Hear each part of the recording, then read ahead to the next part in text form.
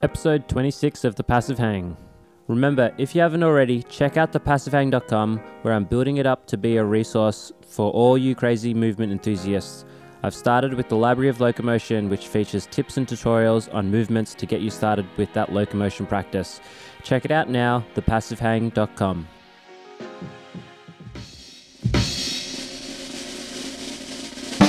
Thanks, guys, for checking in once again. This is episode 26 now of The Passive Hang, and I've got Anthony Tran on the podcast. Welcome to the show, Anthony. Hello. It's cool to be here. This is going to be fun. Yeah, I'm really excited. Anthony, you're a coach who resides over in Perth. Personally, I've been following you for a bit of a while. Just getting into all this sort of movement culture stuff, and I saw that you were quite an active practitioner. So I was like, who is this guy doing this thing, all this stuff? And I know recently as well, it's been like quite interesting in your journey. I think like you had a spinal accident as well that looked pretty intense. Yeah, I had recently during a circus performance in February. I took a 4-meter fall. Ouch! Like what sort of happened there? It's like something broke or let go of something.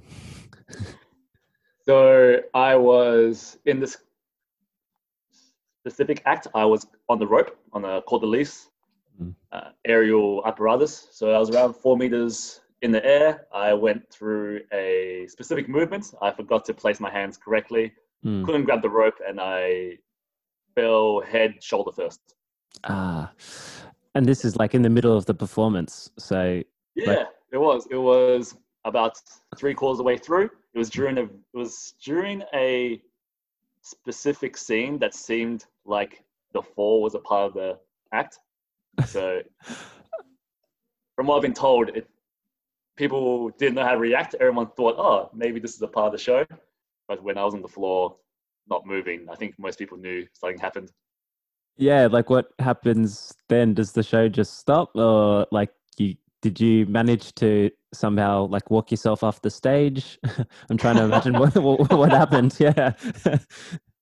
So in the end, I did receive some serious injuries. I fractured 4 vertebrae. Okay. Yeah. So I fell.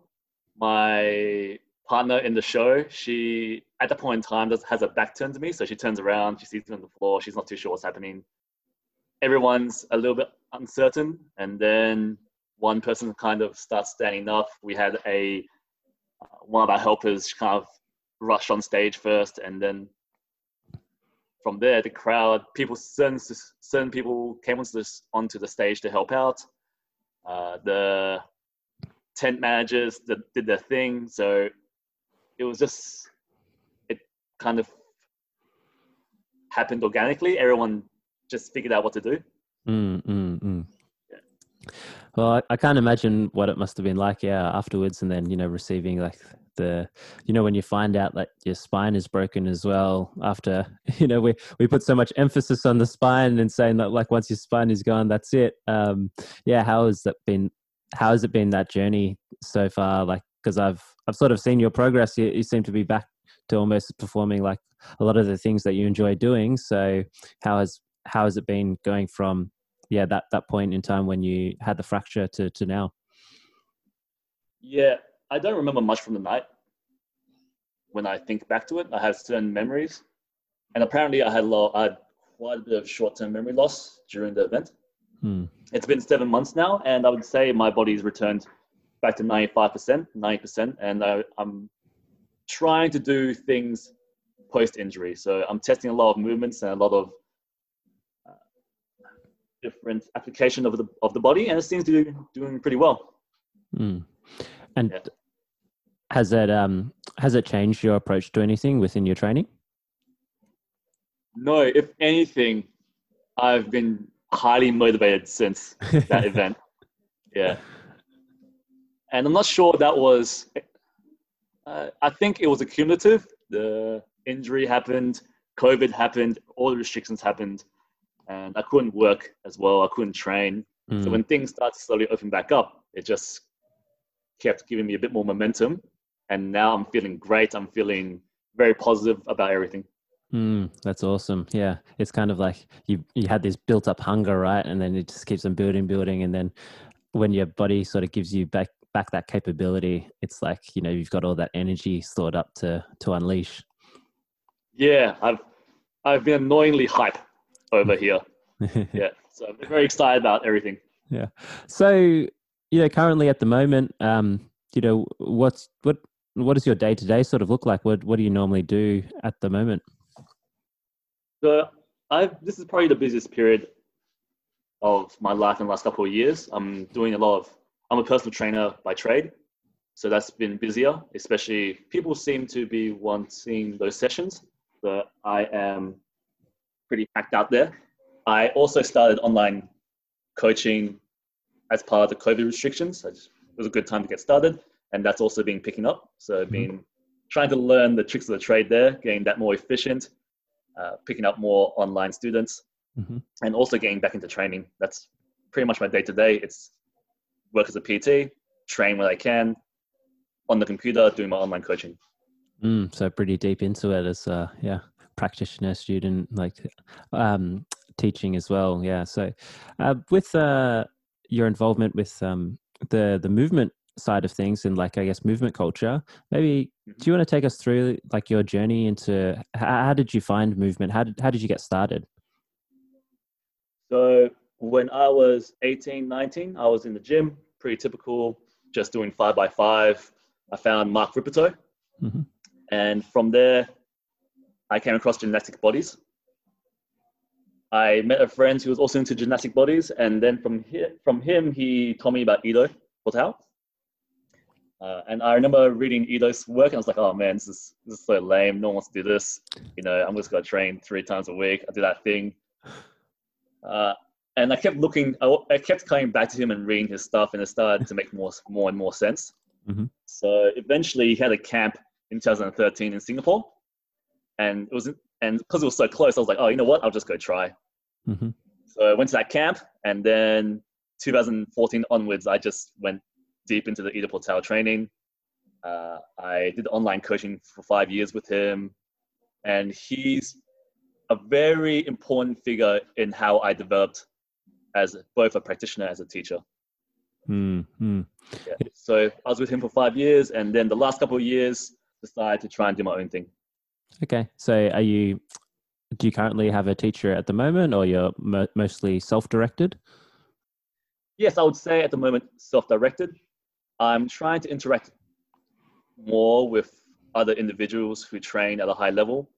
I try and meet circus performers where I can. I try and meet dancers where I can. Mm-hmm. Trade ideas. At the moment, it's a bit more difficult because of the restrictions. Mm-hmm. But I would say last couple of years, much more self-directed. Mm-hmm. It's pretty funny how you mentioned at the start when you first came across Ido, you kind of laughed it off, but then somehow got sucked into that world.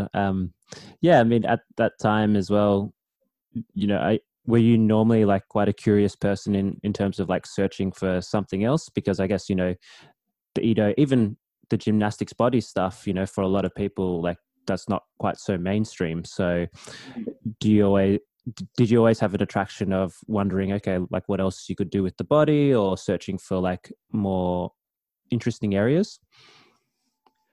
I would say, as a part of my personality and part of my trait, I am attention seeking.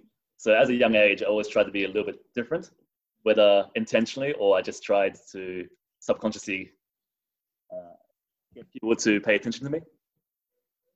So I think following Ido's stuff, I just knew there was something different about it, and it made sense to me. And when I get interested in something that I really like, I love to share it.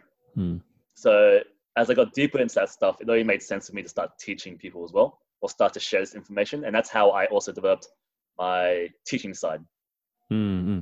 So the teaching sort of came on a little bit later when you were deeper into the practicing. Then you started going, okay, like maybe I can start making like a career out of this and becoming a teacher as well. I was always about sharing what I loved. So even when I was younger, doing anything, drawing, dancing, playing basketball, I always liked to try and do it with someone or share that with someone. And I think as a process of trying to share the information better, it made me focus on how I share that information. And I think that's what attracted me to Ido's stuff initially, is how he broke down what he taught. And it kind of just blew my mind. I was like, oh my God, there is a smarter way to teach people, or you can really focus on how you teach people. Yeah, I guess a really interesting question was, it's like, how was that process like with Ido? You said you spent 5 years. That's like a pretty good amount of time. Like, how did the training look like from when you first started to how it sort of progressed? So my first experience with him was the movement camp in Singapore, and that was much more face-to-face, obviously more workshop orientated. The most of our training that I had with him was via online coaching. And I would say this was the most substantial change in how I moved and how I performed, is that I would receive the programming, I would record, send through for feedback, and then apply feedback. And that was the most important thing, to have someone with a critical eye telling me my mistakes, giving me correct cues, allowing me to focus on what I need to focus on. And sometimes it's difficult when you're training yourself, you can't see those mistakes. It's always easier to make progress when you have an objective eye. Yeah, most definitely. I think being like self-directed and like even like programming for yourself is something I really struggle with. But then, if you even look back at your videos, it takes like some while for you also to develop some sort of eye for going like, oh, I'm not doing that right. Like, especially if you don't have that knowledge. Yeah. So I always find that teacher's eye to be really, really critical. But, from that period, what would you say maybe some of the most like powerful lessons that you learned during that period? So from the programming and just progressing with my own movements, you start to understand the, let's say, progressions or possible approaches to developing a certain skill. So a lot of the information I got from training with them was fantastic in helping me understand how to develop those specific skills and trying to share that with other people. And that's another thing. The reason I love to share what I do was that it was one of the better ways to learn for myself. So as I was learning something, if I could share it, it just helped me understand that specific subject further. Yeah, I love that. That's something that I like hold dear to my heart as well, is like the quicker you can somehow find a way to share it, it does something with your mind, right? It makes you understand it in a different way as opposed to just practicing the thing. Yeah, correct. Because you understand it in one way from one person, but when you try to apply it to another person's experience, to the vocabulary, to what they know, if you really do understand it, you will have to find a way that works for them. And that's interesting. I like that idea of problem solving. When you're working with someone and putting these pieces together, it's very exciting when someone comes in brand new, you don't know anything about them and they're struggling, but you still had to try and organize it so that they can understand it as they need. So, like, who were you sharing this with at that time? So you were already starting to adopt like through your PT, or saying like you're a teacher, or just with your peers? So at this point in time, I was already a personal trainer, and so it was trying to just introduce all these different elements into my personal training sessions. I was teaching group classes at a studio called the Airspace. They teach, let's say, body weight orientated movements. So I was teaching ring strength classes, handstand classes, and I started my first set of grounding classes there as well, my ground movement classes. So I was just sharing it with anyone that wanted to learn from me. Yeah, it sounds like a really exciting time, right? When you start adopting that hat and sharing it like as part of your practice. I've always found that really, really exciting. Yeah, I think I was 20, 23. I was just young, had lots of energy. So I was working ridiculous hours, had great energy, didn't sleep that much, and still managed to make progress. So it was a good time. And how about now? Like, how do you describe what you teach? Like, if someone comes across to you and goes, like, what do you do? How do you put that into words? So I try to help people achieve their physical goals. So because I've collected so much information and experience over the last how many years, I try to apply whatever necessary tools I have so that they can work towards what they want to achieve. Okay. Whether this could be more mobility, more strength work, whether it's moving better on the floor. So I try and meet the person at where they want to be met, and I try to help them the best I can. And what are you normally finding they're asking for in terms of goals when they come to you? As a personal trainer, I'm working with an older demographic at my gym. So they just pretty much want mobility, they want strength work, they want longevity and to be out of pain most of the time.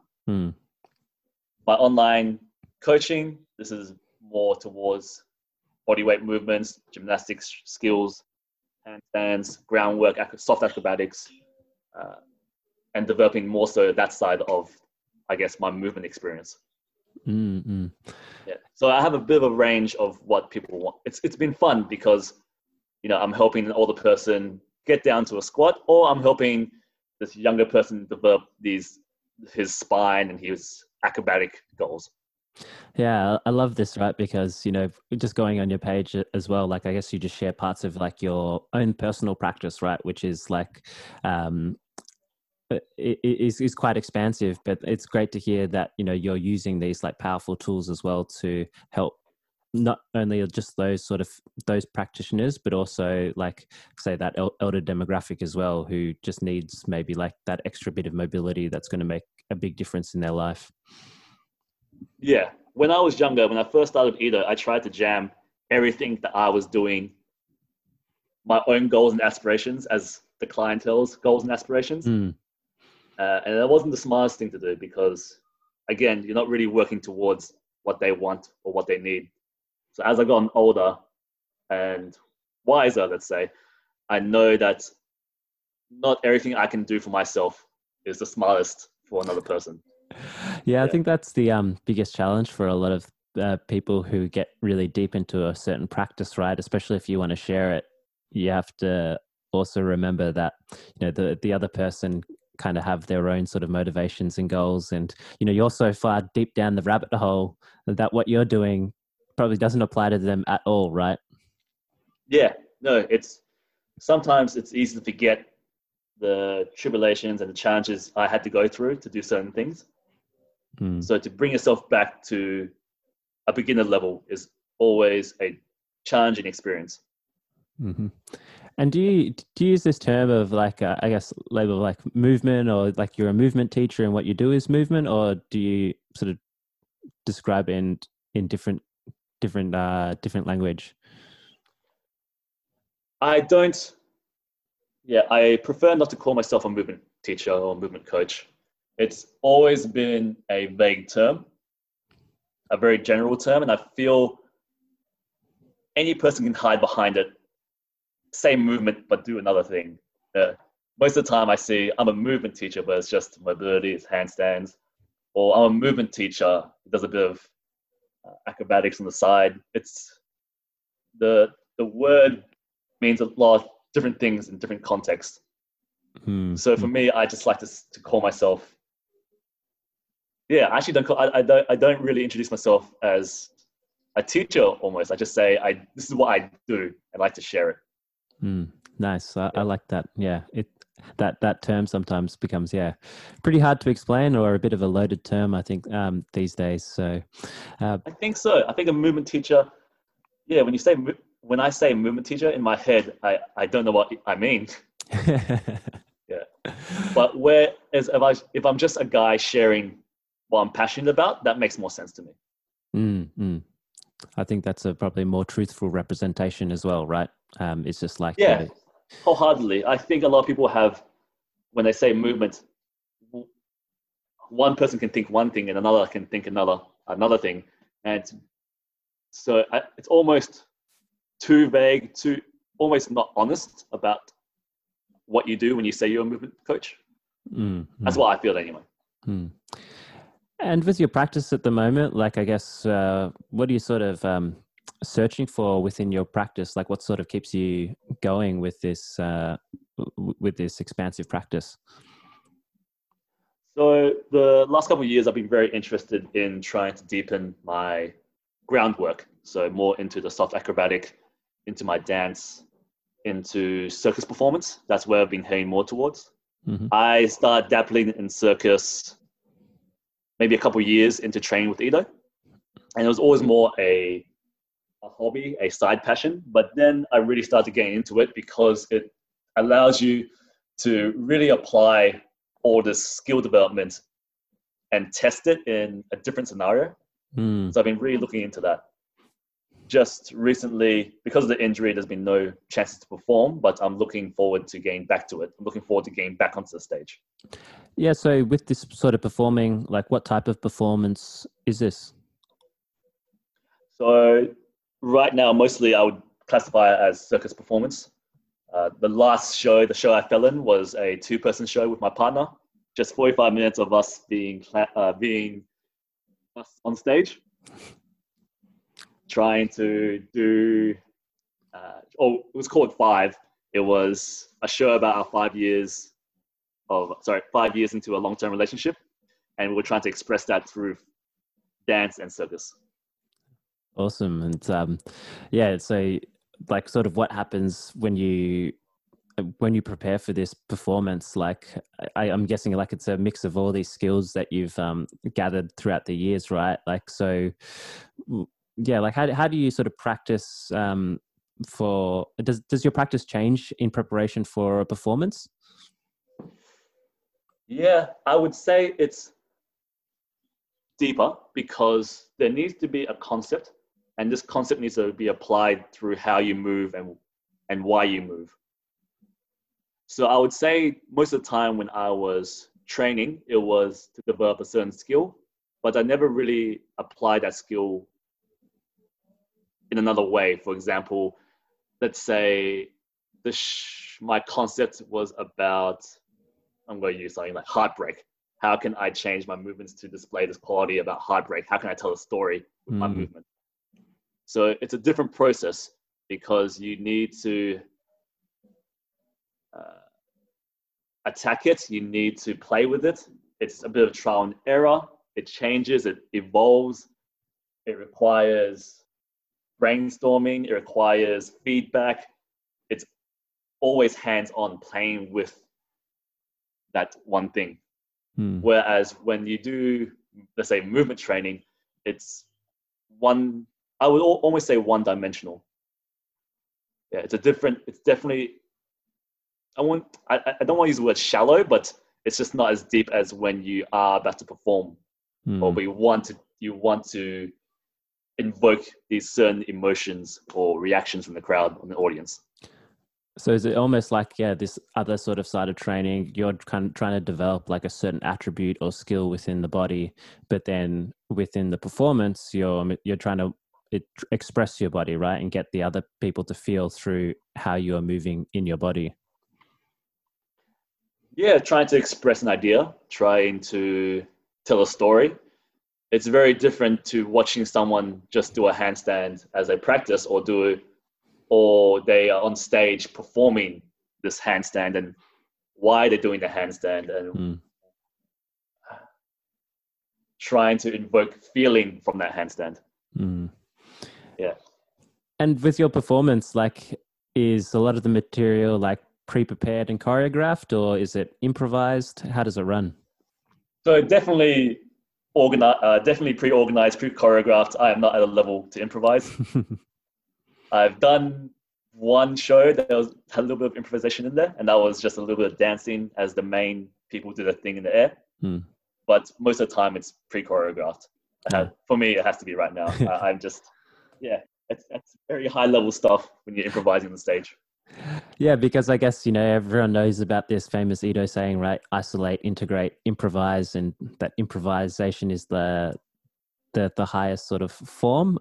But in practicalities, getting to improvisation, what's been your experience in terms of, expressing that level of improvisation?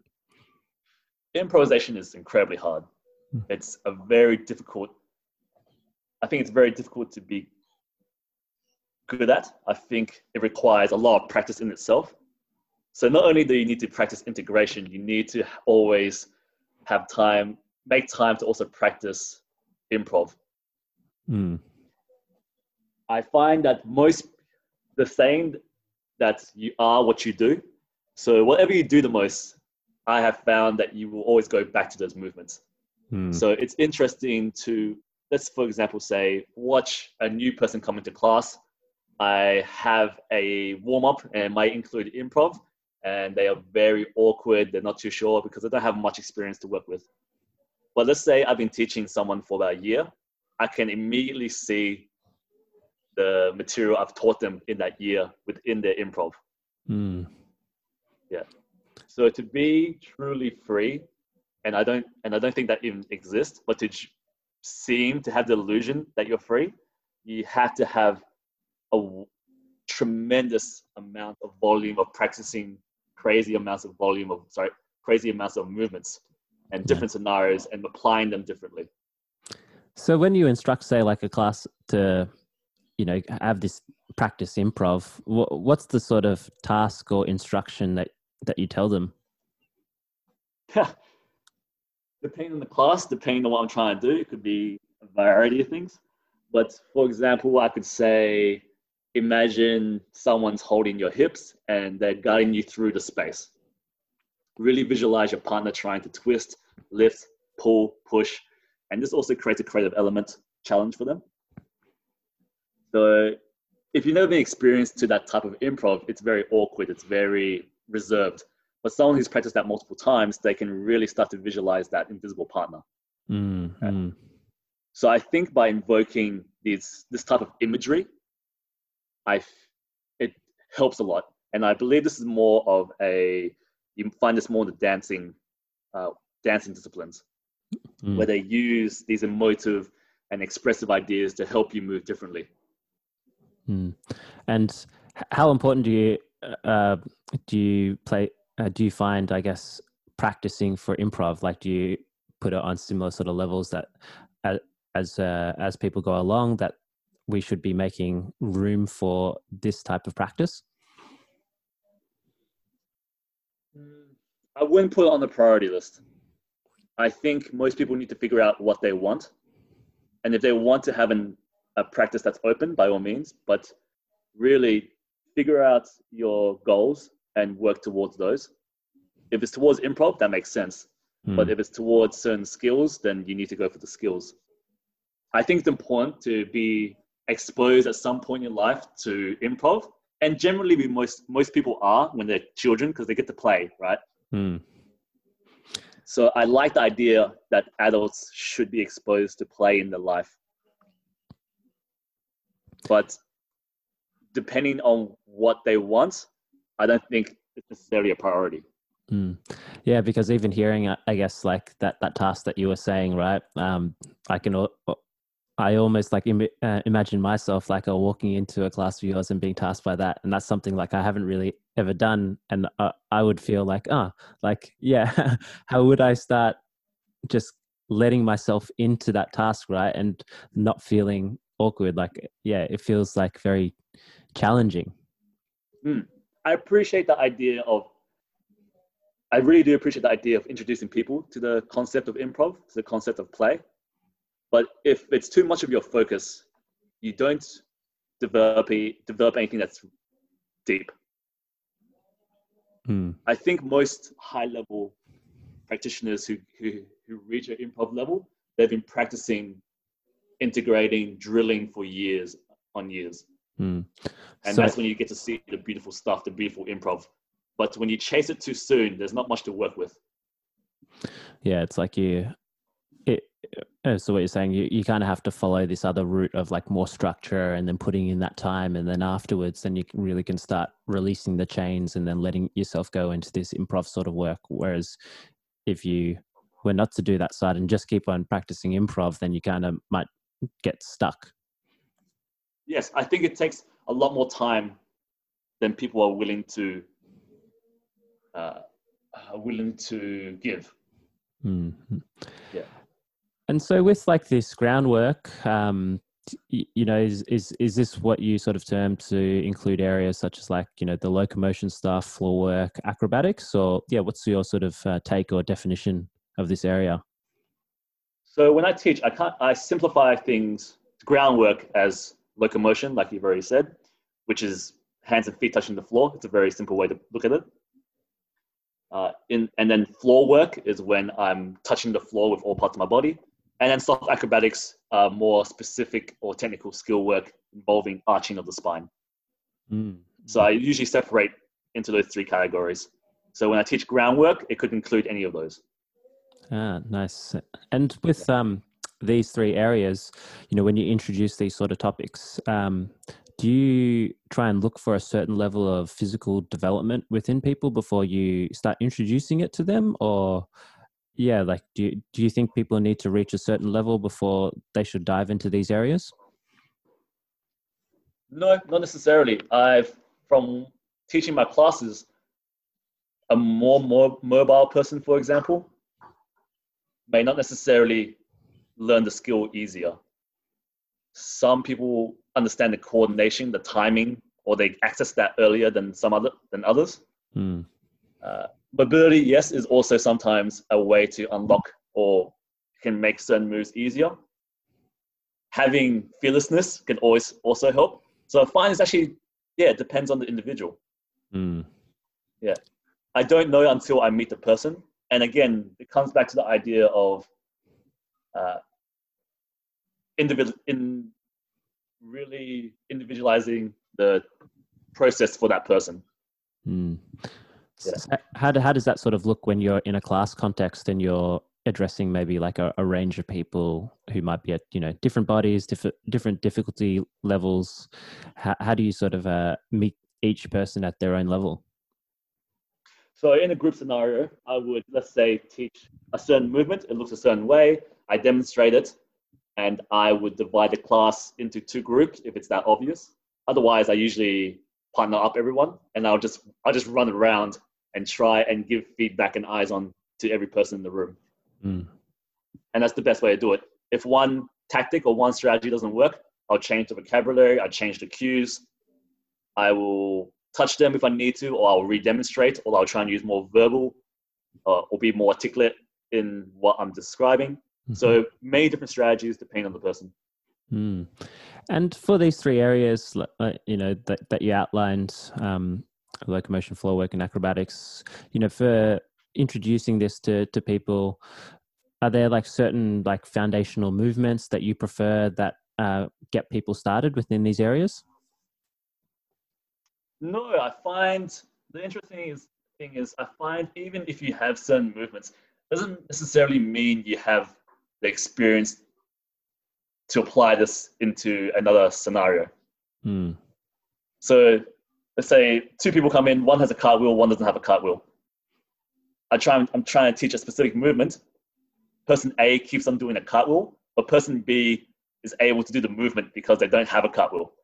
Yeah, right? That's really interesting. Mm. So sometimes it's about trying to learn or unlearn an old pattern and try and force a new pattern. Some people have trouble with that. So that's also something to consider. Yeah, it's kind of like you get stuck in a habit, right? And then you keep on doing that sort of unconsciously, even though you're trying to do something else. Yeah. When they are in the, let's say, the panicking, they're trying to keep up with everyone, they just go back to the old habits. So sometimes it's about slowing down, telling them what to do, really pointing out that they're not doing the actual action that's being requested. And that's where straightforward feedback is helpful as well. Mm-hmm. And are there any sort of like really important ideas or concepts that you try to explain or you try and get people to understand at a more deeper level to when they're doing these movements? So I generally teach skills and movements with the idea of a reference. So I may teach something, break it down, for example, and teach them a certain body shape. And I say, this is your reference point. And this was first initiated in my head from Ido. He gave me that. He always spoke about the idea of reference points. So if I'm teaching, let's say, a makaku, a monkey flip, we go through a certain shape, and I'm saying always pass through the shape, always fulfill the shape, always recognize if you pass through the shape. And it gives students the chance to recognize, am I passing through this required shape? Do I fulfill the shape to connect the rest of the movement? I like that. So you're kind of like teaching them this certain position first, and then so they become aware of that. And then during that more dynamic phase, then they're kind of searching for this position. Yeah, and I think that's very obvious in other learning fields whenever you learn anything. For example, you recognize letters, and then eventually you recognize a word, and you recognize the letters within the word, and you can just say the word, right? So that's how I approach teaching a lot of my movements and skills. Mm-hmm. And do you sort of separate each of these areas, or do you kind of see them all coming together and they're just like the one thing? So when I split the groundwork into those three subjects, it's very simple. It's just how I have categorized them, but I don't think they're necessarily. I don't think they necessarily had to be in those categories. I think the lines can be blurred quite easily because I haven't even included upright dancing or dancing itself. Yeah. So, sorry, what was the question? It was I'm trying to remember as well. It was whether you see them as separate sort of areas or just like one and the same. Sorry, that's it. Exactly. Yeah. So I think, no, they're not really separate areas. They can be blurred. Yeah. And I like the idea that they are all the same. And I want to move, I just want to move in a way that you can't tell. Yeah. And when you're teaching this to all your students, like, what do you see as like sort of like common struggles or mistakes that a lot of people make when approaching these subject areas? People rush a lot. They watch me do the specific movement. They listen to the specific cues, and then it disappears and they do something else. Or they don't listen, or they aren't present right at the correct moment, and they just miss that critical piece. Mm-hmm. But in saying that, sometimes I find if I'm teaching something slow, and they're always try and reiterate it slow, then the students also do the movement slow. And that's also a problem sometimes. Okay, so it's like they're either like something over mimicking, or they just that one part is. Do you think that's a bit of a gap in communication from yourself to them, or that's like more on the student side with the way that they perceive things that they've just missed that? Oh, both. I think it's a gap in their experience, in their actual physical experience. They don't know how to do it, or they don't recognize they're not doing it. Mm-hmm. And it's also me in not knowing or not seeing that they didn't have that information. So it comes back to me trying to reorganize it so that they can apply it better. Mm-hmm. And how did you find that process for yourself, like when you were doing all the online training? And was it sort of similar as well? Like you were shown something and then you just tried to replicate it, or how did that process sort of work? Yeah, so most of the time you were given some video references and you would replicate it, and the feedback will come through giving you specific things to work on. Mm-hmm. So I've always been one to try things. So that was quite an easy process. I think for a lot of people, sometimes they don't recognize that when they're copying something, they're not doing it quite correctly. Yeah. Yeah. I guess that's part of the learning process as well. When you're just trying something for the first time, you don't have that awareness, right, of seeing things in a certain way, right? Because this is like just the first time. Yeah. Sometimes I think one of the more difficult situations is when someone requires me to keep telling them what to do, whereas they haven't actually tried it yet. And when they try it, I can give it's actually easier for me to give them the correct feedback or to give them something they can try and modify. Mm. Right. So if someone hasn't tried the movement, I can't really tell them what the problem is. And do you mean that in terms of like they just haven't attempted it, or they're stopping themselves before they do it? Yes, what correct. Do you mean? Exactly. They haven't attempted it. They're stopping themselves. They're saying, "Hey, can you show me this again?" I show them, and then they keep asking me to show them again. It's a bit of a slower process, whereas I try to get them to do it with me, and that kind of breaks that down sometimes. Mm-hmm. Say someone was to come to like a Anthony Tran sort of class, like how does that structure sort of run? You know, like what is there sort of a format that you like that you step people through? So very general structure of a class. I have a warm-up where I teach more, let's say, dance concepts. It can be spinal waves. It can be spine circles.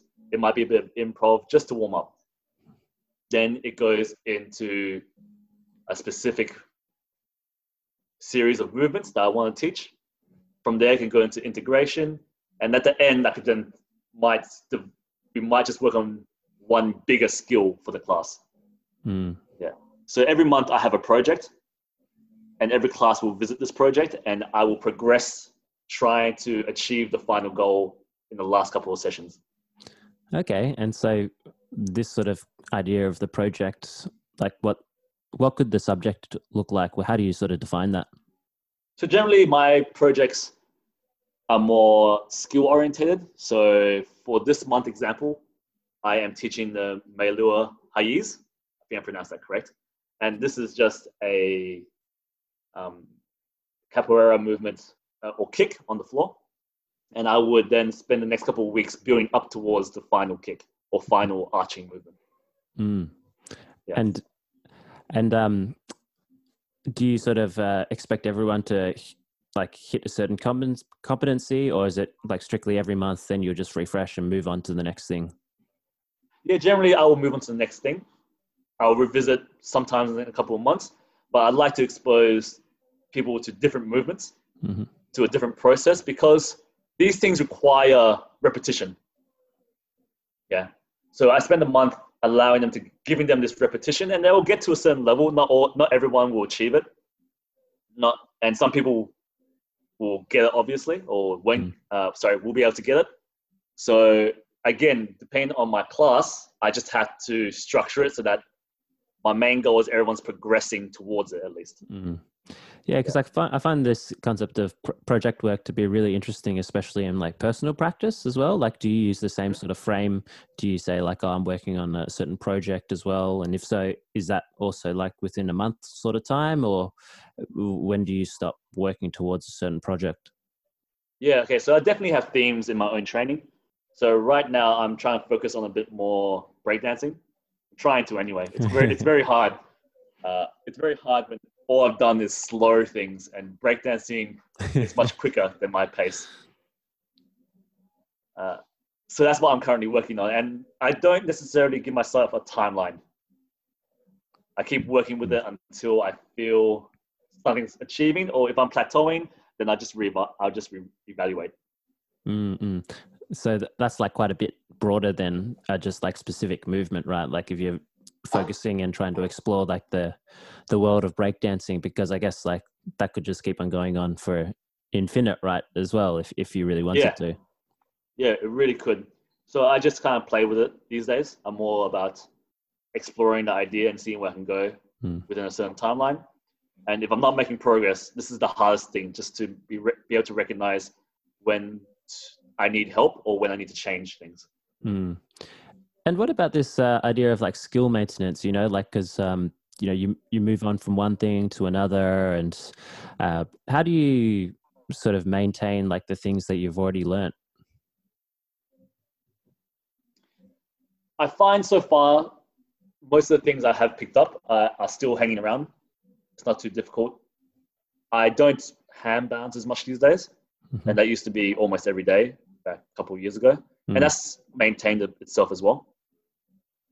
I feel, most of the skill set I've developed hasn't necessarily been too hard to keep around.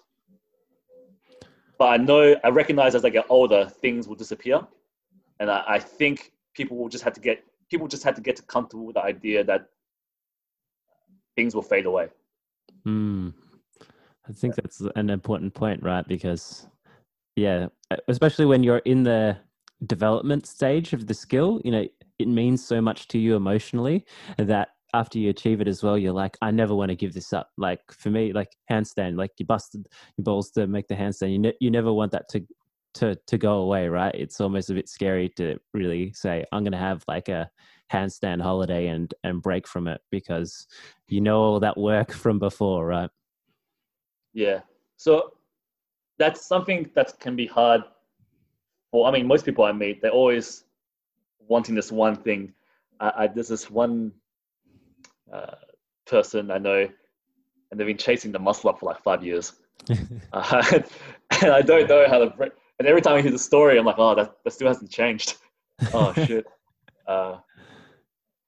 And it's one thing to admire the tenacity of chasing this one thing for years. But then I also respect the ability to just ask yourself, do I really want this? Do I need this anymore? What does it prove? I'm happy to move on. This movement, this thing, this practice, it doesn't make me. Yeah. I like that frame. Yeah. Like stepping outside, like zooming out a little bit as well, because I do agree. Sometimes you can get like so laser focused on a certain thing and then kind of blow it up within your mind, right? To make it seem like, oh, it's everything. But there is so many other things that you can be working on as well that could probably give you the same amount of joy if you choose to let it. Yeah, it's important to have laser focus. I don't want to discourage anyone from chasing the one thing. I also think it's important to be able to let go, to be able to ask yourself the hard questions like, do I need this anymore? Why am I doing this? Is it habit? Is it what I want? Is it who I want to be? A lot of people just get caught up chasing. And I'm not sure that's so healthy for them in the long run. And was there anything that you recognized, within your own practice, which you were like, okay, like I'm going to drop that, I'm going to walk away from? Let's see. Nothing on the top of my head.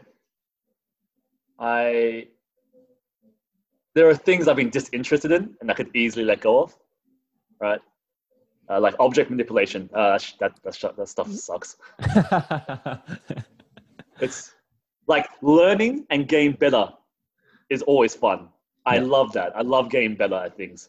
But I was just never interested in that material. So that was easy to let go, for example. Ring work was funny enough. Like I loved my ring work as well. And I think for a couple of years, I was like, in my little community, I was the rings guy. But even then, that was easy to let go of. Yeah. So I think I've always been more interested in just improving. And as long as I'm improving, that's enough to satisfy me. Yeah. And say with those sort of areas, like, when you're getting the coaching as well, were these like things or areas that you sort of had to do, or did you also have like a bit of choice over the domains that you were interested in to pursue them a bit more? I'm not sure the greatest thing, but I think it was a good thing about the online coaching was I didn't have the choice to make those decisions. It was always given to me. I was always dictated what to do. And in saying that exposed me to all these different movements and different ideas. So I'm very thankful for that. Yeah. I guess it's sort of like this curriculum, because if you just kept on pursuing the things that you liked as well, maybe it wouldn't be as broad as all this experience that you've had before. One thing I wanted to ask about was about finding like personal style within maybe let's use like this topic of groundwork, right? Because, you know, there's various ways that you can perform a movement, right, within a certain sort of boundary. Like, I guess, what's the sort of instruction that you give to your students when you kind of go, when do you look to mimic and when do you sort of look to be a little bit looser and go, okay, like it can be done in a different sort of way? Yeah. When I teach, I try and encourage them to take the overall feeling away from it, the overall coordination from it. But I try not to stylize anyone. I try not to change anyone's specific quality of movement. It's when you teach things to such a fine detail, I think that's too much. I am more so about, I like the idea that you find your own way of moving. Mm. Yeah. It's difficult because I guess I've always taught in a very bare bones way. I haven't really taught strong concepts where you explore different movement qualities. And I think that's when you can really explore style. Mm. Mm. Yeah, it's just the way you move. So I think if I were to expose my students to more of these ideas, then they can really find something that works for them. Yeah. Okay. Yeah, it's a difficult subject. I haven't really come up or really discussed it before, actually. I've always taught the movements as they are, and I'm not too picky about the finer details because that's just making them copy me. I'd rather them just move within their own way. Mm. Yeah, I find it that it's an interesting part because especially with maybe like this locomotion stuff that comes on, you sort of see other people sort of doing it, and you know, you're all kind of copying each other in some way with this sort of mimicry, and then it's like at one point, yeah, when do you start letting go of that as well to try and maybe develop your own movement or your own way of performing that movement instead of maybe, what's the other way to describe it, like technical excellency, if that's like a thing for a certain movement? I mean, if the end goal is to improv, I think you should have the ability to change how it looks. Understand that you need to copy and mimic. This will help you learn, or this will help certain people learn quicker, and it's easier for them to learn. But at some point, if you really want this illusion of freedom, you have to get comfortable with the idea of doing it differently and playing with it. A lot of the locomotion that I see is, I would even describe my own material as monotonous.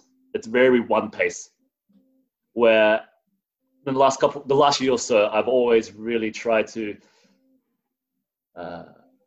let's say, change the texture of how I move. It's no longer, I'm trying not to be so one-dimensional, one tone, one speed. That's what makes the amazing dancers so interesting. They have the ability to add these different flavors and expressions in how they move. But like what we were discussing before with like going through the steps of, you know, the foundational and putting in that work, do you think like you have to put in this monotony and this practice to get like that sort of core understanding before then you can move into this, like adding these extra layers of flavor? Yeah, I think there needs to be a practice for both at that point in time. You need to have those drills. You need to be drilled in a certain movement. You need to learn the basic coordinations. But then I believe you have to expose yourself to different systems, multiple systems, to find what feels good for you. Right. So if all I've done is this one specific locomotion, that's how I'm going to move because that's all I know. But if I do a few more systems, let's say I do hip hop or I do breakdancing, and I pick up the grooves from them, maybe I can take something from there that feels good for me and add that into my locomotion. I like that. Yeah. So I like the idea of exposing yourself to many different systems to create that illusion of freedom, to create that illusion of choice. Yeah, I like that. You went through a little bit about how you like to run a class. Does that differ when you take like a workshop? I'm guessing like the people that come to a workshop are a little bit different as well. But what do you normally like to present in the contents of a workshop? So workshops are my current next goal. I would love to run a lot more. I've done one so far in Brisbane.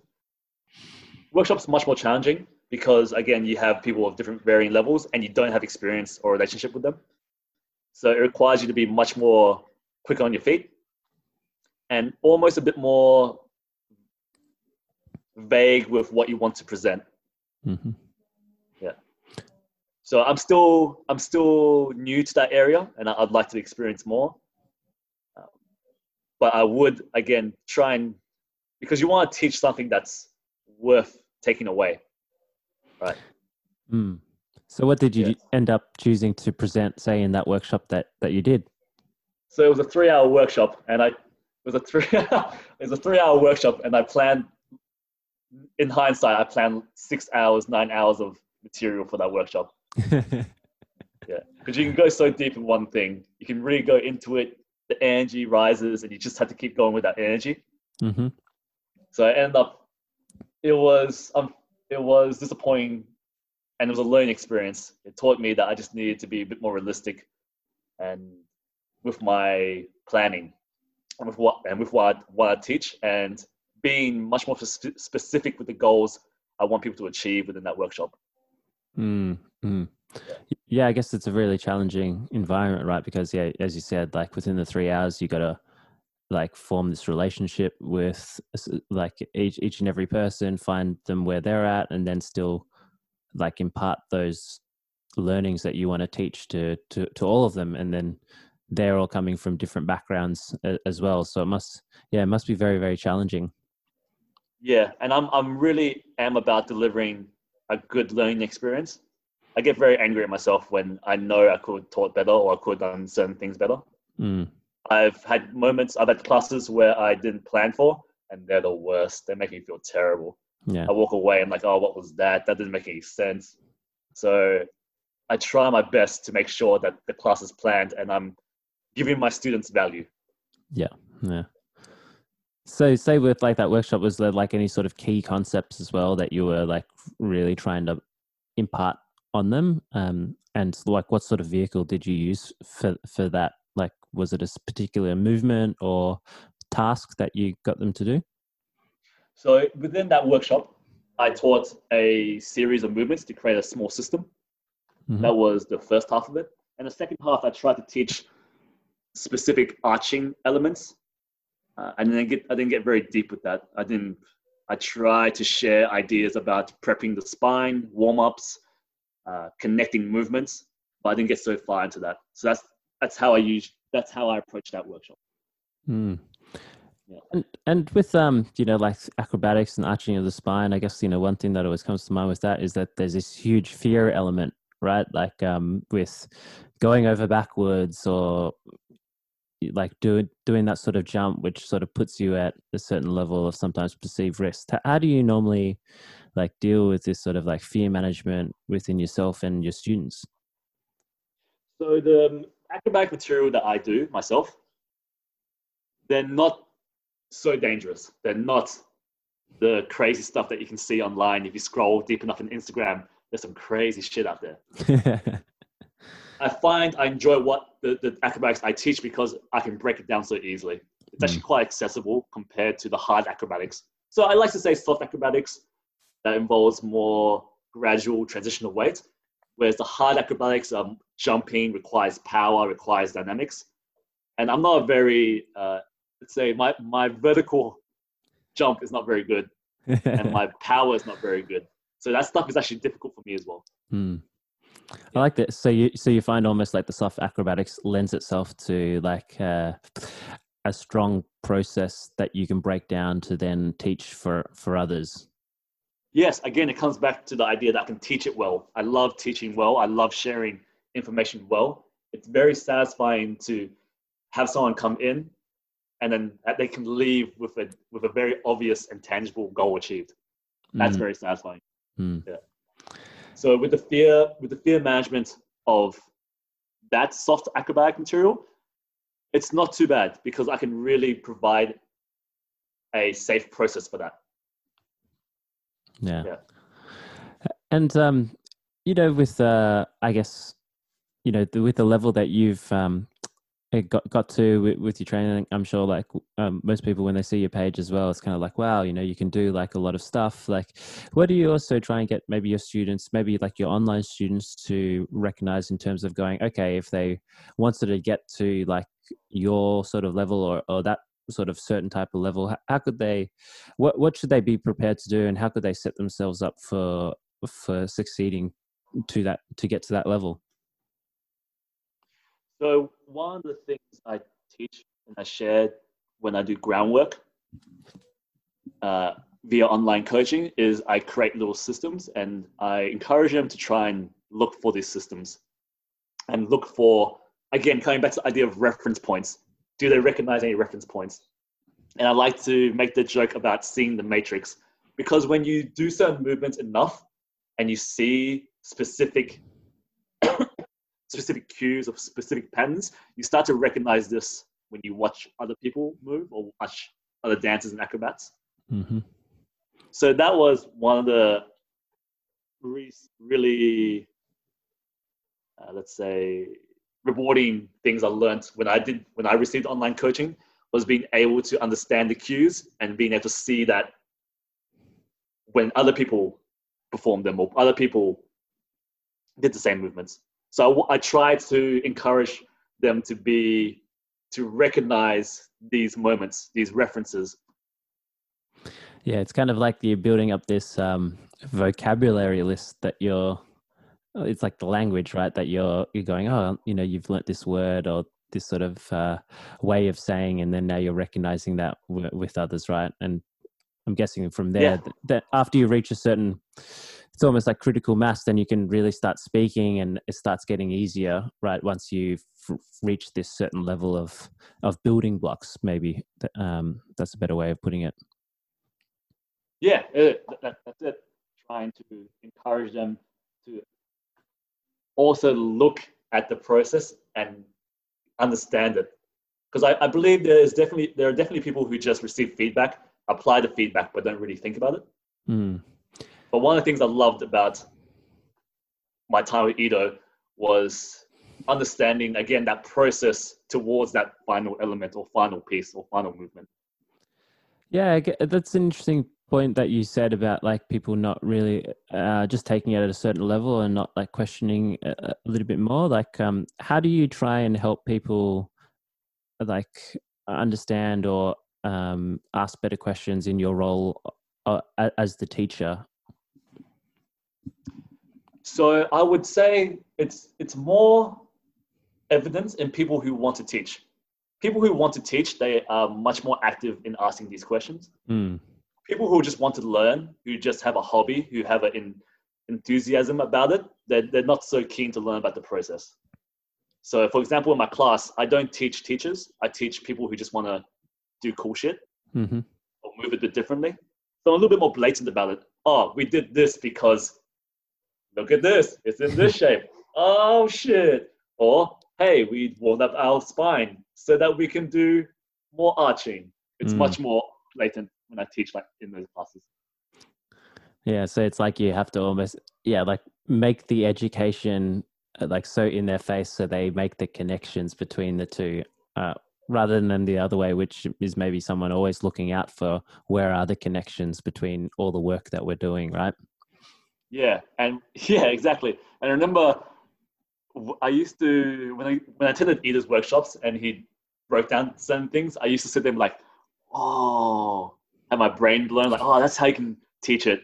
And sometimes I see that in people attending my classes. They're like, oh, it goes together like this. It's actually hilarious. It's actually really funny to watch their facial expressions. Halfway in class, you see like the eyebrows raise. It's awesome.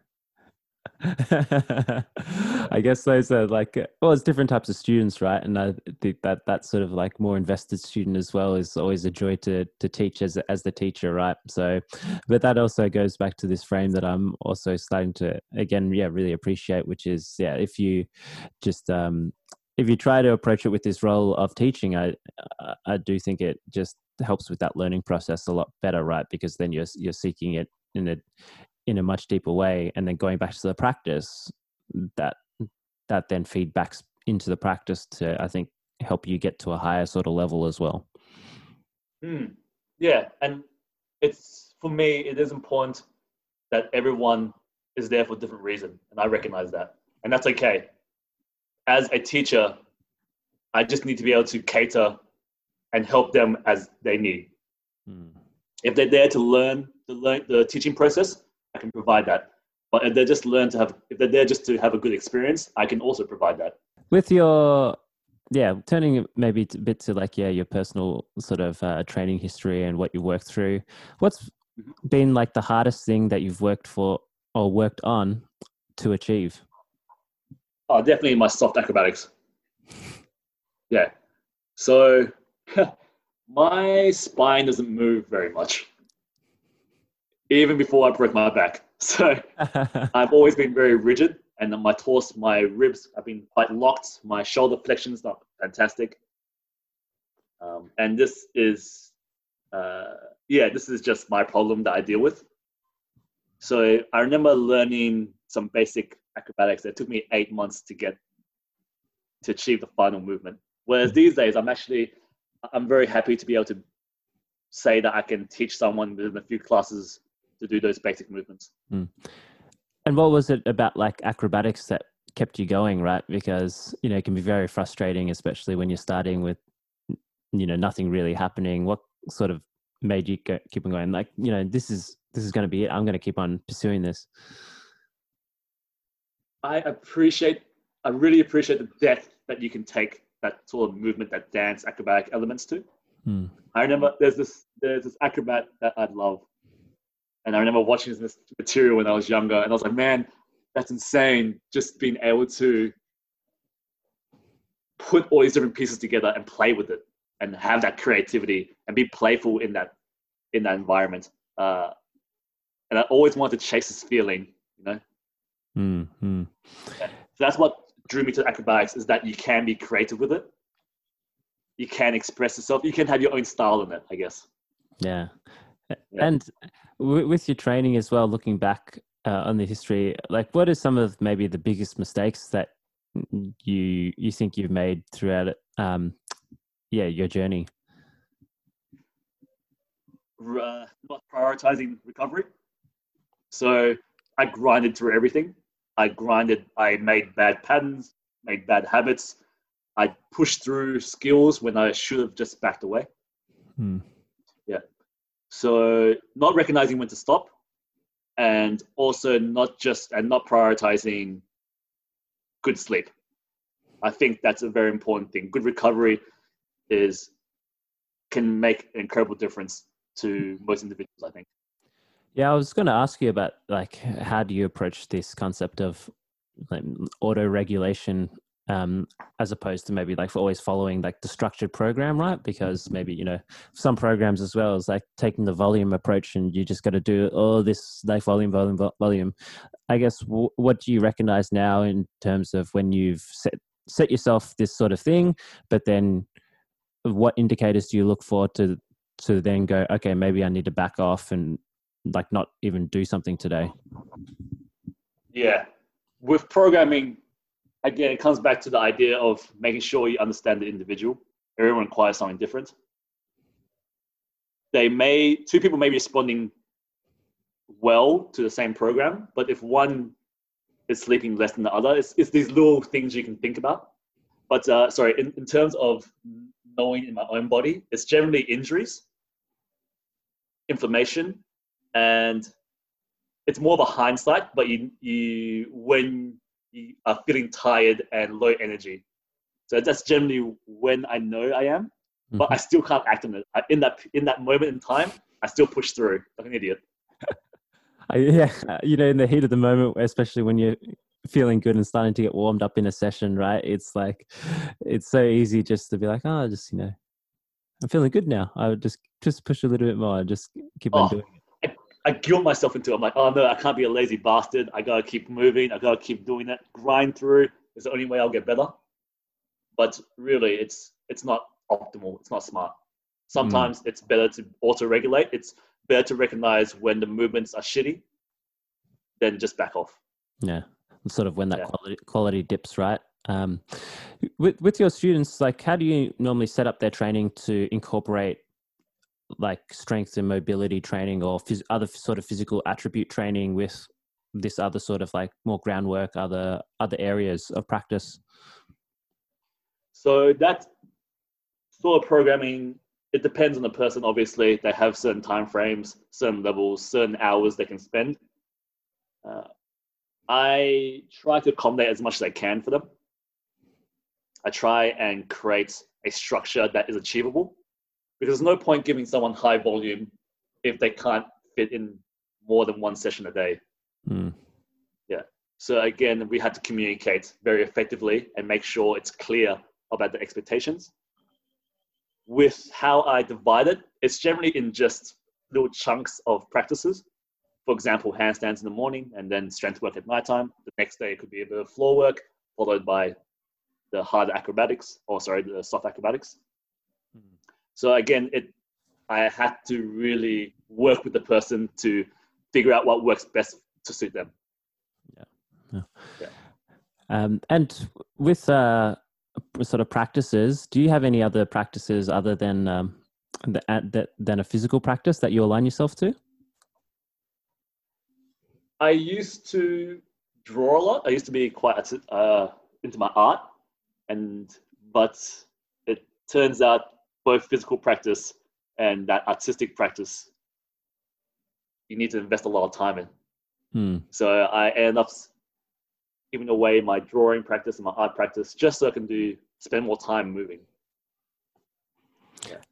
Yeah. Those sort of decisions I know are quite difficult, right? Like when you recognize that you've only got time and energy for certain areas in your life, right? And that to invest more in one, you have to let go of another. Yeah, and it's important to know, again, and be clear with what you want, because some people may just end up trying to chase both and not really achieving anything. Yeah. And that can lead to so much dissatisfaction. So I miss my art sometimes, but I know I'm very satisfied and happy with what I've achieved physically. Yeah, that's true, right? Because on the other side, if you sort of spread yourself thin, then you can't get maybe the sort of depth that is going to give you the satisfaction to really keep on going. Yeah, like you can just dabble in so many things, right? But to do like one thing correctly, that can take like a huge amount of time and energy. I think that's very true, even when we come to the movement practice and this idea of movement training. If you dabble in so many things, you never really reach much depth with anything, unless you've been doing it for decades. You've been doing movement training for decades, maybe. But for most people who've done movement training, I think it's probably more rewarding and beneficial to really cultivate one or couple of things of your practice, as opposed to trying to chase all these arbitrary goals and ideas.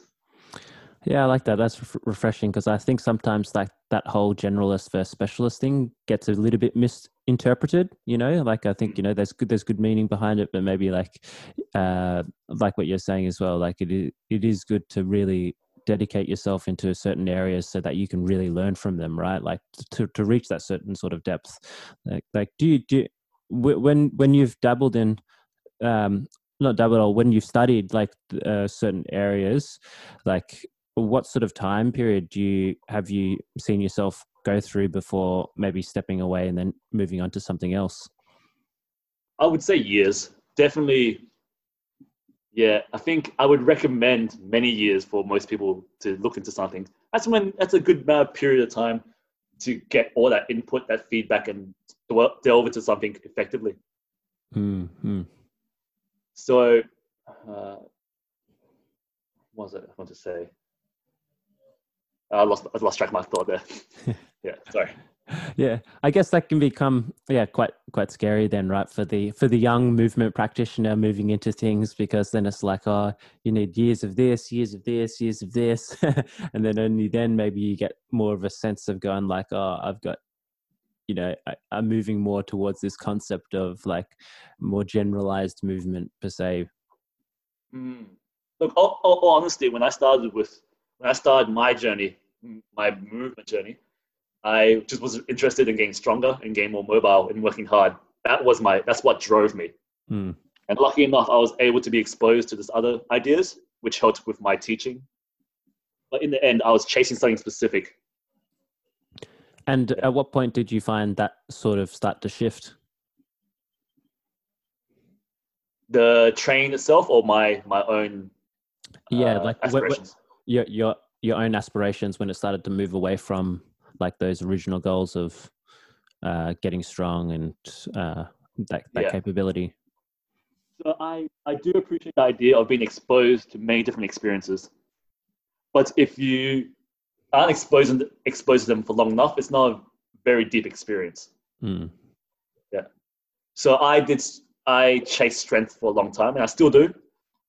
I chased hand balancing, I chased my mobility for a long time. And then as a part of the online coaching, they started introducing some more locomotion, soft acrobatic stuff. And by that time, I was pretty sufficient in my strength work. But because of the very fact I was exposed to the groundwork, I had a new interest to chase. Mm-hmm. Yeah, so it was incidental, I would say, at that point in time. Yeah.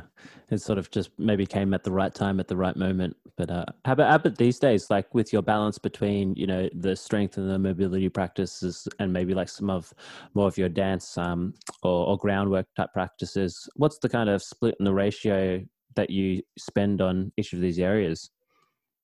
I had the aspiration of trying to move on my hands every day, whether that means,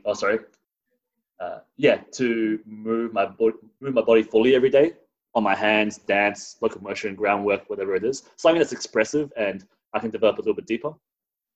Because I've been injured, or because I was injured, I had these last few months I've been focusing on making sure I return to optimal health, functioning body. So my strength and mobility has been more so the focus the last couple of months. Mm.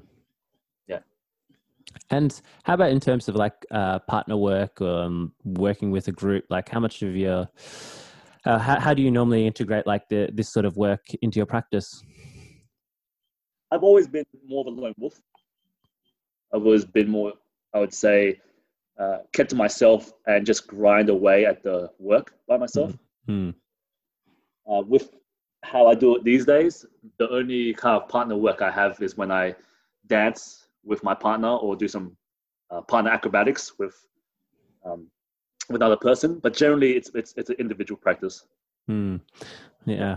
I think it's an interesting one because I think of my own practice as well, and it's a bit of the signs of the times as well because I'm just cooped up in my home all day. But it becomes very individual. But I've sort of started more recently, really getting into more interested into this sort of like working with a partner and the group stuff type of work, and maybe that's like the other side of all this like online coaching or internet coaching. Like it can become or end up getting quite solo potentially. Do you normally see that? Definitely.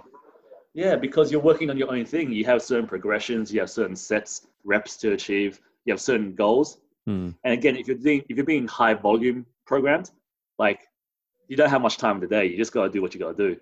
Right? That's understandable. One of the things I've always appreciated is team sports. I think team sports are fantastic to develop what people are looking for when they say they want to practice with a community. Yeah, most definitely. I think that's that's the challenge for maybe a lot of like the movement practitioners as well, as like in the end, like are we also forming the culture in the community? Because if we put all this volume onto ourselves as well, we kind of just end up quite like these crazy individuals just practicing like these very like self-absorbed, self-focused programs, right? Yeah, I mean, I've been to a movement jam. It's just people doing handstands, some other guys doing ring work, some of my guys working on their own program. It's not a jam really. Whereas what I experienced with more soft acrobatics, at some point, meeting different circus performers, you get to really trade ideas. Yeah, because it's such a creative process. That's what also drove me into it. It's trying to learn, share, steal, improve, inspire these different combinations and different different ways of looking at the same move. Yeah, I love that. It's like, more of this collaboration process rather than. Oh, it's the best feeling. Yeah. And I guess, are there any particular people at the moment that you look up for inspiration and for research? Oh, there's a few. On Instagram is a hellhole because you just find all these amazing people, and then you just realize how shit you are, and then you get all like angry, and then you grind away, and you come back and you get angrier. What I mentioned earlier, the acrobat, one of the first acrobats I found was Louis West. He has a bunch of videos on YouTube, and his stuff is great. So look him up when you have the opportunity. He has a bunch of YouTube compilations. And I think I found his stuff way before movement culture. Yeah, and I remember being heavily inspired, like, wow, he just moves light. Yeah. There's a bunch of acrobats on Instagram I follow. I've met a lot recently as well. And I just like to watch their clips, and again, this idea of trying to take what they're doing and then play with it. It's funny that this feeling doesn't kind of escape you, that, even going deeper into the practice, there's still always like those guys that are much more like ahead of you within the level, and then you kind of go, like I need to work harder, because especially like, say, my end of the spectrum, more like beginning into it, I look up to maybe like people like you, but then you again like look up to like that next level. As you get better, it gets worse. As you get better, you kind of recognize, oh yeah, this, and then you really acknowledge when someone knows their shit, because you know a little bit more, right? And then you don't even think about the people who are so good but don't upload anything. Yeah. That's the scary thing. Yeah. It's always frightening, man. It's such a big world, and it was almost. It knocked me back when I reached a point where I knew, or I just recognized there's so many good people out there, and like what I was doing was not that deep. It's like that moment when you watch like a young girl do like a shoulder press or something, and you're working towards it, and it just like crushes your soul. That's fine. She's a small girl. That's easy. I can understand that. She's puny. But if it was like you see some other people, like dudes, like just doing 10 shoulders, like, shit, this is bullshit. I can't do much. So maybe just to touch on, like, for the upcoming future, I know you mentioned like that you wanted to get more into workshops. Is there any other sort of plans that you got going on in terms of like your teaching or other areas? No, I right now I'm focusing on the online coaching. I'm trying to also share the benefits that I received with other people. I think it's a great way to build a relationship. For some reason, I find I've been able to teach more of what I want to teach via online than I have face-to-face. And I just think the online platform is probably just connecting me with like-minded people and like-minded students. Yeah, I think it's it's a very unique platform, right? Because in person, you're limited maybe just to the community of Perth, right? And maybe, exactly right. And maybe just to the people that come to the places that you go to. But I'm sure, like, I don't know, what are you finding in terms of online? Like, where are the people coming from? All over the world? Yeah, all over the world right now. I mean, my online community, my online group is not that big yet. So US, people from Perth doing online coaching as well, which is strange enough. But mostly US and a couple in Europe. I find, and in Perth it's saturated with a lot of different movement options. Mm. And Perth's a little bit spread out, so people can't just go to what's closest. Yeah, I'm not good enough to get people to come all the way to me yet. It's quite interesting what's happening over in Perth. Like, I always look on and just go like, wow, like not only like the amount of facilities, but then like the facilities themselves that I see there. I'm just like, wow, it's amazing that there's that amount of investment over there. I wonder like, what's going over there? Like, why has it become this special sort of environment? Yeah, there's just so many options, and I think because Perth is spread out, it was probably easier to set up little hubs of it. Yeah, so I think, like I said before, it's actually quite local. Like if you have one hub, a lot of the neighborhood will go to that one hub. Mm. Yeah, they don't really strive out. Perth's a bit far away from each other. From the little hubs are always a little bit of distance that no one can bother driving. Well, Anthony, it's been a pleasure to have you on and ask you all these questions and have you share this knowledge. I guess for the people listening, if they wanted to get in touch with you, maybe they were interested in some coaching as well. What's the best way? Shoot me an email at hi@anthonytran.org. Otherwise, you can message me on Instagram. It's an easy way to do it as well. My plan, as you asked before, about what I want to do, I want to teach more workshops eventually. And when one day the world's ready for travel, then I will be hopefully going around organizing that. For now, just trying to improve my online coaching. My classes are local if you're in Perth, but otherwise, just keep trying to be better at what I do. Awesome. Well, really looking forward to those plans, how that how that all sort of evolves. Would love to see you down here in Melbourne as well. So I'll keep an eye out, and always keen to see how your practice keeps on developing as well. So, just love what you share, and hope you keep on sharing what you're learning. Thank you. But one day Melbourne will be open again, man, and I'll come visit. I hope so. I hope so.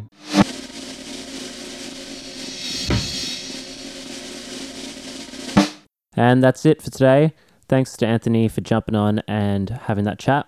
It was really great to dig more into his journey, his story, and also his insights around the practice. I know on his Instagram, he's been sharing a lot of different flows, all that sort of great movement stuff, which is really attractive when you're first getting into this stuff. So it was really, really good to see where he's come from and his approach to teaching.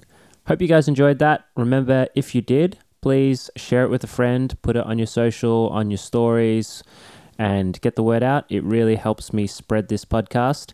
And if you enjoy it or want to get in touch, please send me a message. You can find me on Instagram. That's @Phaonp, PHAONP, and you can direct message me. Thanks once again, and I'll see you in the next episode.